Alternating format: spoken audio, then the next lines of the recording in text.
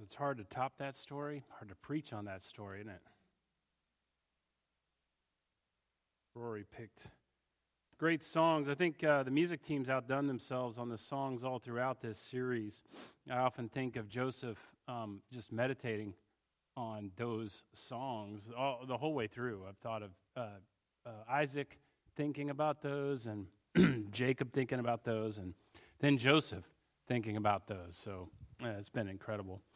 Father God, as we come before you this morning to hear your word preached and proclaimed, Lord, I ask that you would just open our hearts and minds to what you have for us. Close our ears to any error that I may speak, Lord. And as we continue this series in Genesis, Lord, as you've just taken us on this journey, Father, I ask that you would just impress upon us the meaning of these scriptures. They are powerful, they are meaningful, they are influential, and they are critical to our understanding. We don't often grasp the meaning of these passages. We read about them in Sunday school and we think we get them. We don't. We don't really fully understand them. But Lord, if we don't understand this, we don't understand Scripture. And so, Father, I pray that you would just continue to unpack them for us. In Jesus' name, amen. So we left off last week. We were studying a little bit about this passage. We've gone quite a journey, right? We've gone all the way through Isaac, and now we're all the way into Joseph's life, and we're kind of coming to the end of this. Now, everybody's learned these passages, like I said, in Sunday school, and we've kind of got a Sunday school understanding of these passages. And so as we've gone through these passages, we've seen some tough things, right? When you're in Sunday school, we get kind of a rainbow, a unicorn, candy corn understanding of these passages. And now we've gone through it, and we've got some shocking things, right? We've been horrified as we've unpacked some of these things. We're like, whoa, I didn't know that was in there. Whoa, I didn't know that was in there. We've just kind of skimmed over those when we were little, when we were younger. And sometimes when we're reading through these passages, we were astonished. And so we asked the question, why does God put some of these tough things in the Bible? After all, God is clean cut, right? He's clean cut. He doesn't deal with icky things.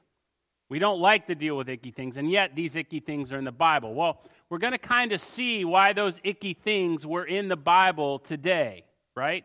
In the life of Joseph and his brothers. And so we left off with Joseph testing his brothers and weeping in the other room. That was a dramatic scene. After years of slavery and imprisonment and now hard work, as the number 2 in all of Egypt, he finds himself face to face. That's what he did. He found himself face to face with all of his brothers, and most of all, with his little brother Benjamin, right?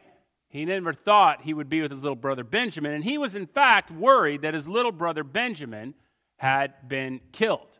And he would think that because he was almost killed, and he thought that his big brothers were trying to kill the children of Rachel. So that's what he's thinking. So he finds them, and now he's testing his other brothers. He sees Benjamin, but what kind of men are these other brothers?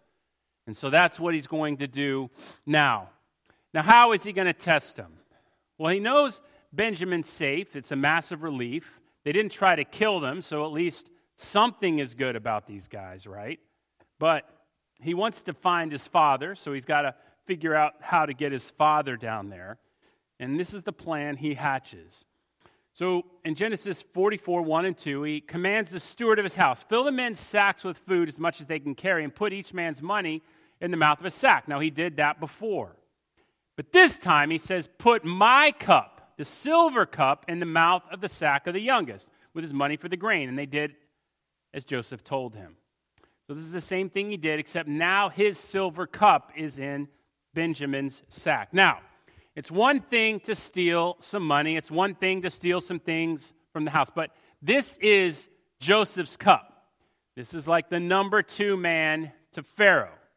Now, it's one thing if an aristocrat steals something from Joseph's table. That's still bad. It's another thing if an Egyptian steals something from Joseph's table. That's still bad. But these guys aren't even Egyptians. They're just coming into the land, getting some extra stuff and food. They're begging for extra food because Joseph has some extra, But they are now stealing, supposedly, from the number 2 man in the land of Egypt. Right? So when they send these guys after the food and they open the neck, and then Benjamin has this cup, his brothers are horrified, right? And they should be, because if this cup is found, it's a pretty scary thing. Now the question is, why is Joseph doing this in this way? And why is Moses telling us all about this, right? So Moses is writing this. That's what we're assuming. He never really tells us who the author is, but I'm going to assume it's Moses. So why is the author telling us this, and why is Joseph doing it in this way? Those are the 2 questions that you need to keep in mind when you're reading this story. Now, perhaps Joseph is doing it in a little bit just to torment his brothers. And we wouldn't blame him. His brothers did kind of some bad things to him, and so he might just be poking them and taunting them a little bit.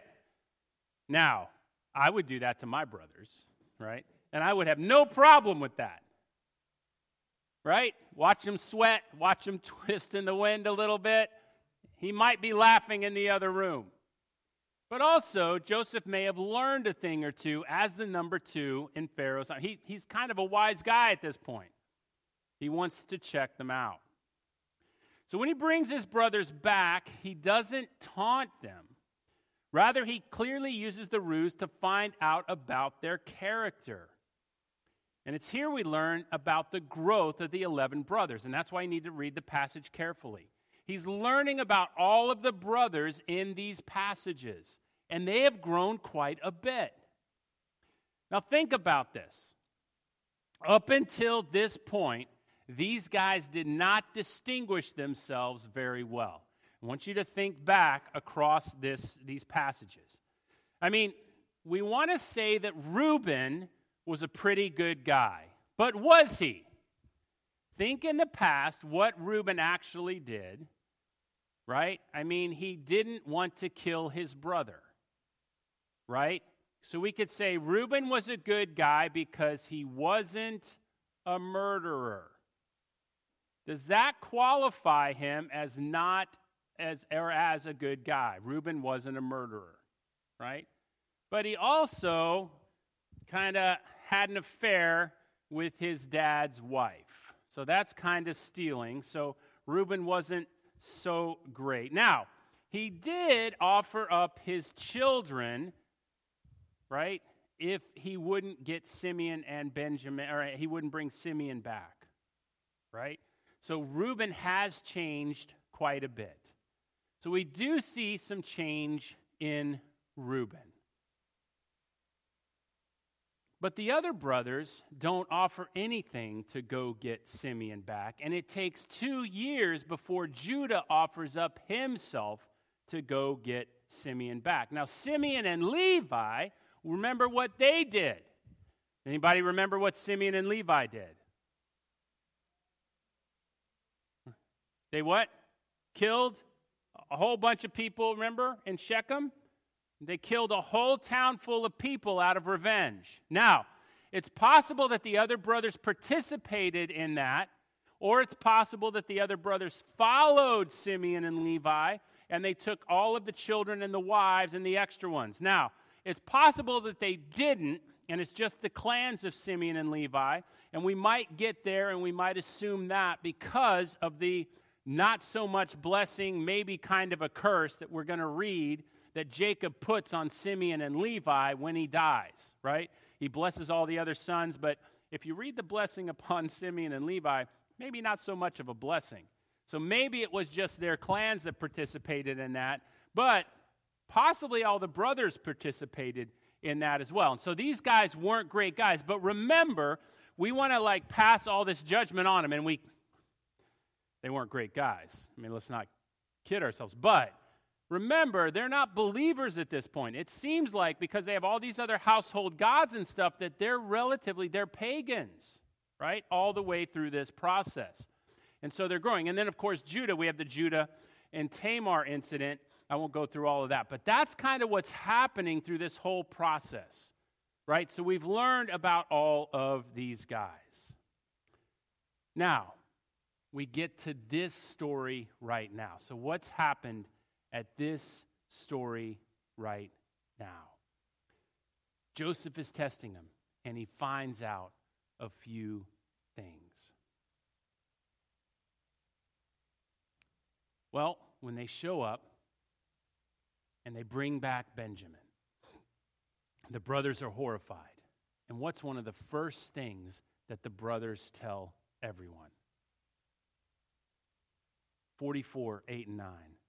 Behold, the money that we found in the mouths of our sacks, we brought back to you from the land of Canaan. How then could we steal silver or gold from your Lord's house? Whichever of your servants is found with it shall die, and we also will be with my Lord's servants. Right? And so what does he say there? He says, we are so confident that we're not thieves. If you find anything in anyone's sack, we will die. And so we learn right away that these men have changed and they've become relatively honest men. They're saying, look, we're not thieves. We're so confident we're not thieves. You can kill us if you find anything in our sacks. So these men have become honest. Also, they're confident that their brothers are honest. They've learned to trust one another. So something has changed with these men. Now, it's a huge jump in integrity for this group.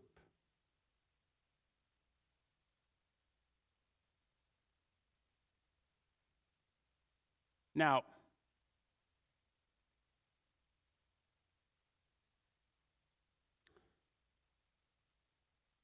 Moses is showing growth in the sons of Israel throughout this entire story. And if you remember that this is being written to the Hebrews wandering in the wilderness, then you get why this growth pattern that he's showing is critical. And we're going to understand this a little bit more as we go on. And I mean, like us, the Hebrews in the wilderness knew failure. Think about this. During some of the greatest, most spectacular miracles in all of human history, what happened to the Hebrews in the wilderness? They kind of whined like hangry. You know what hangry is? You get hungry and you get angry. They whined like hangry 4-year-olds, right? I mean, if you think about what happened to the Hebrews in the wilderness, think about during this. They saw some of the greatest plagues that have ever hit. They saw some of the greatest miracles. But during those 10 plagues, the Hebrews themselves often complained to Moses, right? They themselves often questioned God during those plagues. And then the Hebrews crossed through the Red Sea. It parted. However we're reading that Red Sea, whatever sea it was, they parted and they see it split this side, and they actually walked through the Red Sea. Parted water, this side and this side. Amazing, right? Astonishing. But what's even more astonishing is they come out on the other side, and Pharaoh sends his army through that Red Sea, right? The entire, most powerful army on the planet goes through after them. God crashes that down, wipes out the most powerful army on the planet, and within 3 weeks, the Hebrews are begging Moses to go back to the land of Egypt so they can be slaves where they were treated well and fed well, and begging and saying, do you remember how they treated us when we were beaten? No, we were fed so well and nourished and loved.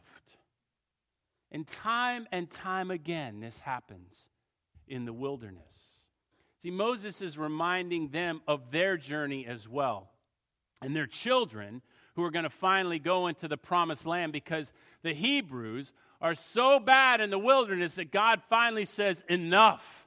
You guys are so ridiculous and so faithless that you're going to wander around in the wilderness till the last one of you dies and your children will go in. See, this reminds them of the journey from faithlessness to faithfulness. And they're seeing this with their forefathers, who were also faithless, and go to faithfulness. fullness, because all of the 11 take this same exact journey. It's an amazing journey. How many times in your life has God done wonderful things for you? Think back. How many times have you had God do a wonderful thing in your life and you've forgotten it? How long did it take you to forget? A month? A year? A day? Right? Told you this before, but I used to journal my prayers and write them out. It's a great exercise to do. When you think God is faithful, just journal your prayers. Journal your prayers, write them down however you need to do. Keep a couple years worth of prayers. And then do this. When you think that God is faithless and not answering your prayers, I want you to go back through your journals and I want you to read your prayers. It is the most humbling experience I have had because I saw that God answered prayers on almost every single page. Now, that wasn't the humbling experience. The humbling experience was I had forgotten almost every single prayer that God had answered. How pathetic am I? We shake our fist at the sky during our darkest times and we say, God, where are you? Because we don't remember. We don't remember. That's why God has the Hebrews build all these monuments so they can come back and look at it. These stone monuments, these 12 stones we think they're like the Hebrews all picked up some little tiny stone and set it there. These were people who built pyramids. You think they were picking up little stones? God had them build major markers. Write your prayers down. I guarantee you have forgotten so many things that God has done for you. I have. Maybe you haven't. Maybe you're a lot better than me. Wouldn't be hard.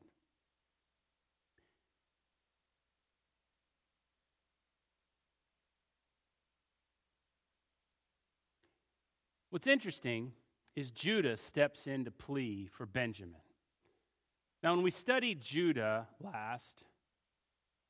we've been studying him and following him, one of the most interesting ones was the Judah and Tamar account, right? And Pastor Mike, when he talked about that, said, this is weird. This account is weird. And it was. I'm not going to go into all the horrific stuff in that, but when you look at that account, most people are like, why is this in the Bible? This is icky and gross and disgusting, right? And a lot of us want to put our fingers in our ears and cover our eyes and go, la, la, la, la, la, la, la, la, la. I don't want to hear this. It should never be preached on. It should never be talked about. How in the world could a pastor ever say this from the pulpit? And yet it's in Scripture. And so sometimes we're offended, though, that God puts these things in the Bible. So it must not be in the Bible. In fact, I've had people tell us and tell me that these things weren't actually put in the Bible by God. Or I've had people tell me that the God of the Old Testament is not the same as the God of the New Testament, and God has grown. And yet he does. Why does he do that? Why has he put this in the Old Testament? Well, the next comes Joseph and Potiphar's wife. And we saw all of the parallels, and then we understood a lot more of why it was there. But we also saw this, that Tamar was in the line of Jesus because he was from the tribe of Judah. But the man Judah was a white-hot mess. So why in the world was Judah chosen? Why? I mean, Tamar we can understand. She's wise. We can get that. But why Judah? Well, now finally, mercifully, we see a glimpse of why Judah. And here he foreshadows Jesus. Genesis 44:32-34. For your servant became a pledge of safety for the boy my father, saying, if I do not bring him back to you, then I shall bear the blame before my father all my life. Now therefore, please let your servant remain instead of the boy as a servant to my Lord. And let the boy go back with his brothers. For how can I go back to my father if the boy is not with me? I fear to see the evil that would find my father. Judah learned through Tamar, an icky story, and a story that we would rather close our ears to hear, but we don't get the redemption of Judah if we don't understand Tamar. Life is not rainbows and unicorns and candy corns. Now, some of us as believers will have that kind of life, and God bless you. But many more of us will not. And if you're out there in the world, you will see that sin has marred the world, and the world is a yucky place a lot of times. It's filled with good, and it's filled with evil. And a lot of us will experience that evil. But the Hebrews had experienced evil. They had come from 400 years of slavery. And when you're a slave, you do not experience life as good. And they came out of that evil, and they themselves were struggling with evil. And they saw that their forebear Judah had struggled with evil. And Judah had done some pretty nasty things. Life was ugly. And you don't understand the redemption of Judah until you understand how far he came and how much God could change a man. And God has changed a man who was one of the darkest men we see in Scripture. And then look what he did with him.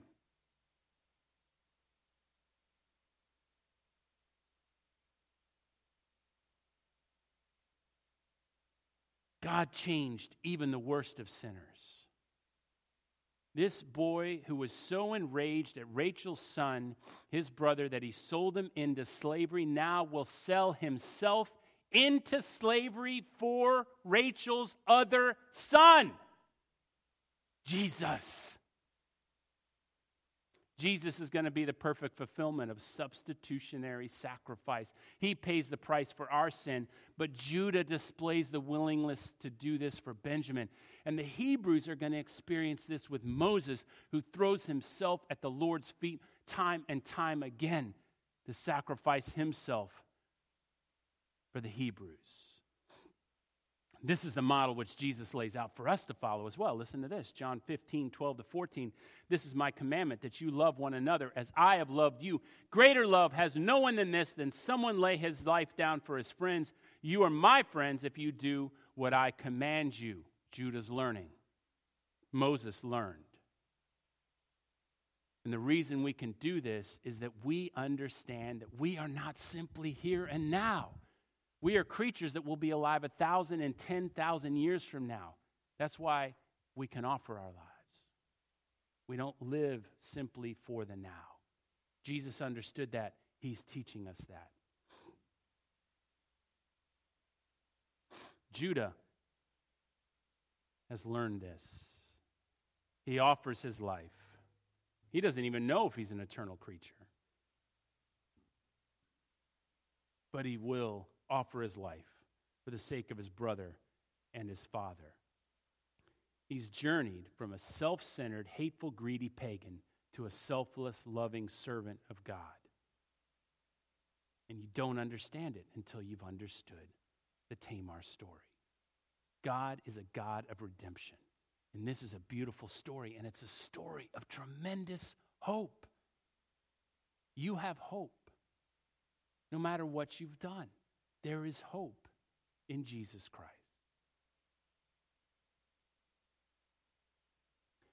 The power of Judah's redemption and the brothers' redemption is so strong that even Pharaoh is in awe. He's floored when Joseph reveals himself to his brothers.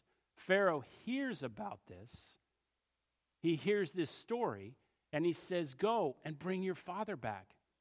He sends him all this wealth, and he says, bring him back. All of Egypt is rejoicing in this story. And now we understand why all of this happened. So how could these bad things happen, we ask? And Joseph tells his brothers this.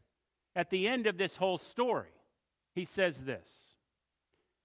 Genesis 45, 4 through 8. I am your brother Joseph, whom you sold into Egypt. And now do not be distressed or angry with yourselves because you sold me here. For God sent me before you to preserve life. For the famine has been in the land these 2 years, and there are yet 5 years which there will be neither plowing nor harvest.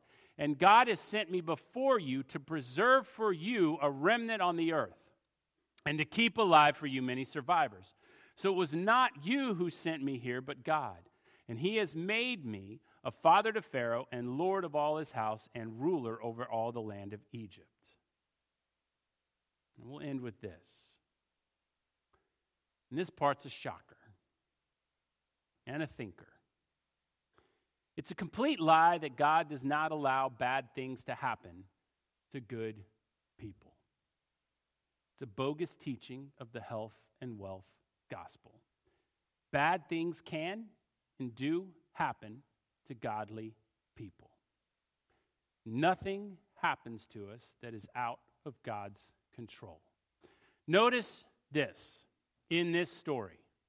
Joseph's brothers sin massively. Potiphar's wife sins. The cupbearer sins. Joseph gets wronged again and again and again, just like Jesus, just like the apostles. All of them have bad things happen to them, and all of them are godly people. Do not think for a moment that because you are Jesus' servant, bad things will not happen to you.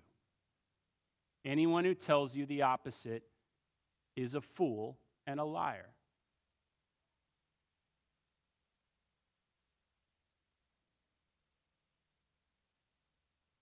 And yet, God is there every single step of the way. Joseph says it. And what does Joseph say? God sent me ahead of you through all of this. Wow! That's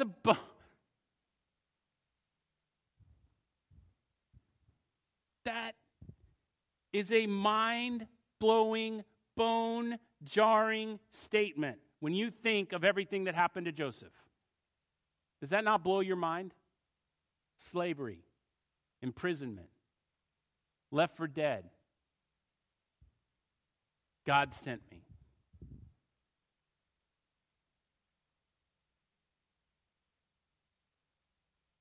This doesn't fit into our happy, clappy, candy corn, unicorn, rainbow world. But it does fit into the biblical world, though. This is our God. I don't like this. I don't like it one bit. But this is what Scripture teaches. Our God is everywhere. He doesn't abandon you even in your darkest moments. He's there. Even when it feels like he's gone, he's not. But how does that evil work out for good? Now, here's the thing. How does the evil work out for good? I want you to listen to me carefully. How does the evil work out for good? I don't know. I don't have to know. I don't. God knows. These things will work out for the good of those who love God and are called according to his purpose. I don't have the answers. And sometimes we have to fall on our knees and say, it is enough that God does.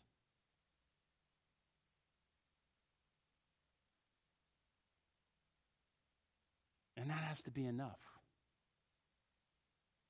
Sometimes he's merciful and shows us.